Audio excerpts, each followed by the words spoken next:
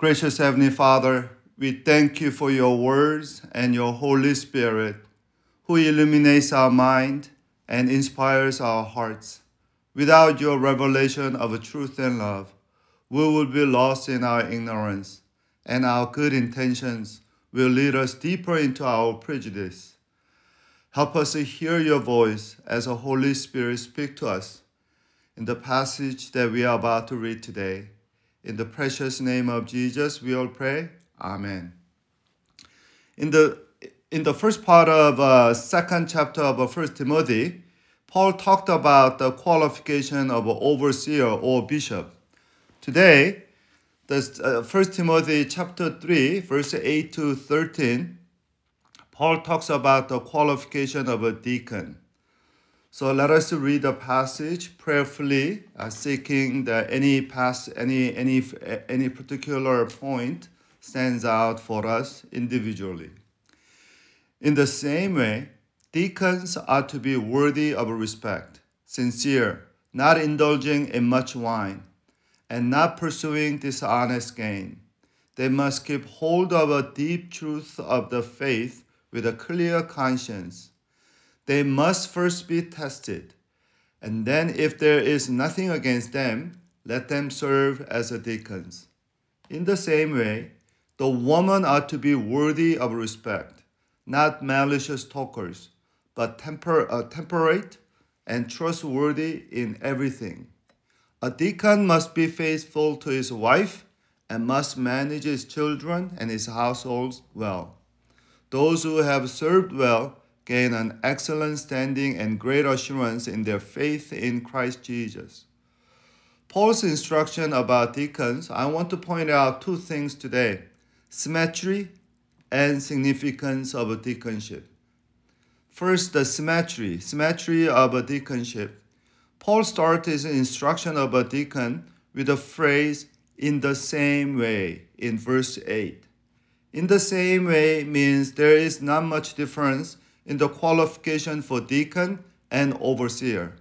The only difference is that overseer is a teaching function, whereas a deacon is not. Both overseer and deacon are to be faithful to their wife.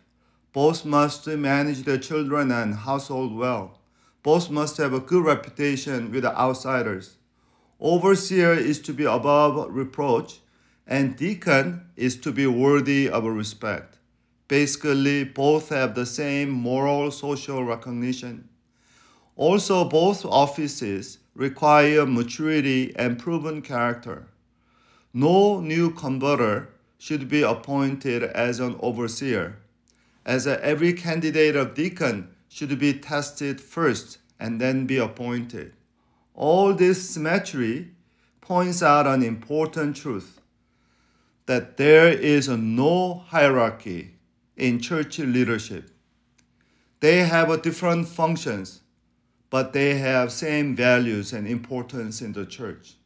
Bishop or overseer is not necessarily above deacon, and deacon is not below the bishop. They are all servants of God. We should recognize the symmetrical, co-equal value of different leadership and offices in the church. A few years ago, I remember a parent of one church member visited our Sunday worship service, and during the lunch fellowship, the mother commented me that they wish the Forest was not a Baptist church, because Baptist church doesn't have an eldership. Her husband is elder, her elder son is elder, so she wished that her younger son also becomes an elder in our church one day. But because we are Baptists, that possibility is foregone conclusion. And I was so glad to hear that our church member saying that that's not important. I didn't say, he said it. So I was glad that he knows. Elder, deacon, even pastor, bishop, we are all servants of God. Today, Paul's symmetry of a deaconship goes one step further. Look at the verse 11. In the same way, women are to be worthy of respect, not malicious talkers, but temperate and trustworthy in everything.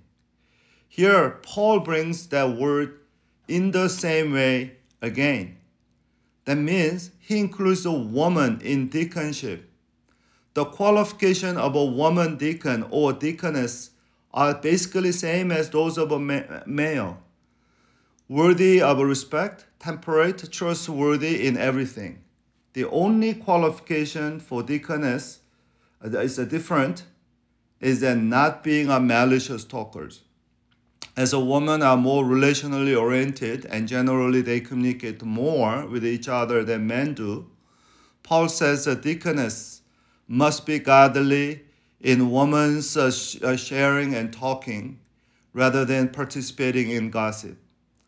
Any healthy church, like a New Testament church, had a robust woman leadership.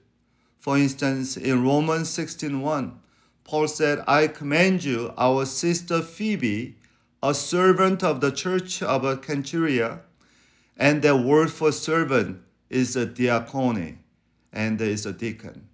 Phoebe was the carrier of the Paul's longest, and to some people, many people, the most important letter, the Romans. And century later, we have a very important non-biblical literature called the Pliny the Younger's letter to Roman Emperor Trajan. And that's where we saw for the first time how the Romans saw Christians. And that letter is written in AD 112. We know much, that letter is really shed light about the early church.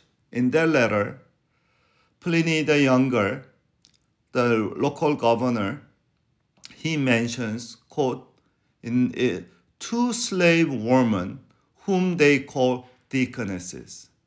So we know that in early church, woman, not just any woman, even slaves, they had a church leadership positions.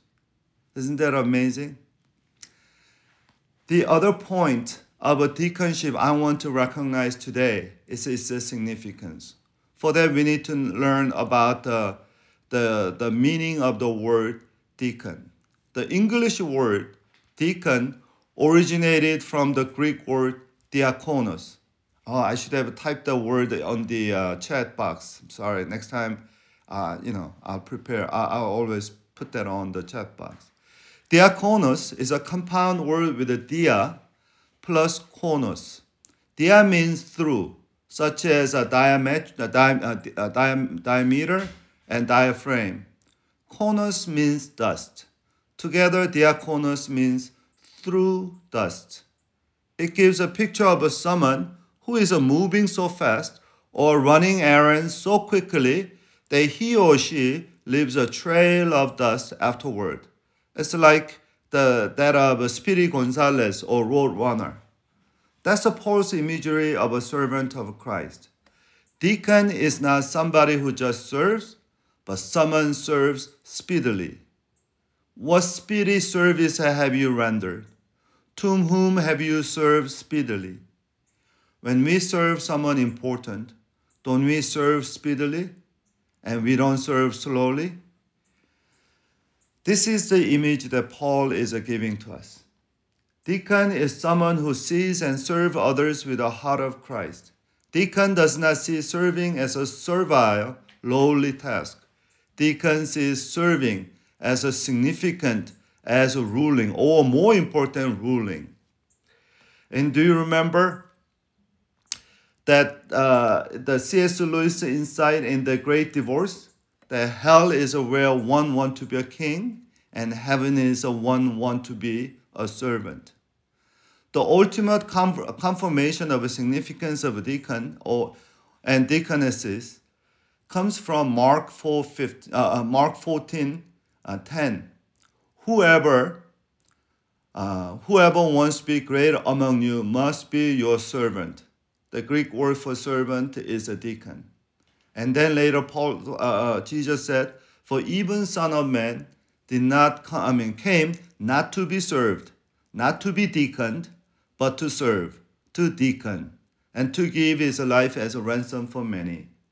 Later in the upper room in Jerusalem, on the night he washed the feet of his disciples, Jesus said, "For who is greater, one who reclines at table or one who serves?" Once again, deacons. It's not the one who reclines at table, but I'm among you as a one who serves. The Greek word is a diakonos. So, and also, by the way, Paul calls himself deacon of the church or servant of the church in Colossians chapter 1, verse 25. And later in the 1 Timothy chapter 4, verse 6, Timothy is called to be a good servant or deacon of Christ. The followers of Christ are humble servants or deacons or deaconesses. For us, serving others is a great honor and joy. So let us be faithful and diligent deacons and deaconesses, everyone, starting at home, at church, at work, and everywhere. Let us serve speedily today with a confidence and in joy. Let us pray. Gracious Heavenly Father, we thank you for calling us to be deacons and servants because Jesus came to us as the ultimate servant of God. Because our Lord is a servant of God and sacrifices his life for that service, we are not ashamed of serving others with humility and gentleness. Help us, Lord, help us to be more like Jesus, so that we can become better and more servants today than yesterday. Dear Holy Spirit, impart us the wisdom and spirit of Jesus, the servant of God, so that we can shine his glory of a serving Savior. In the most humble and holy name of Jesus, we all pray. Amen.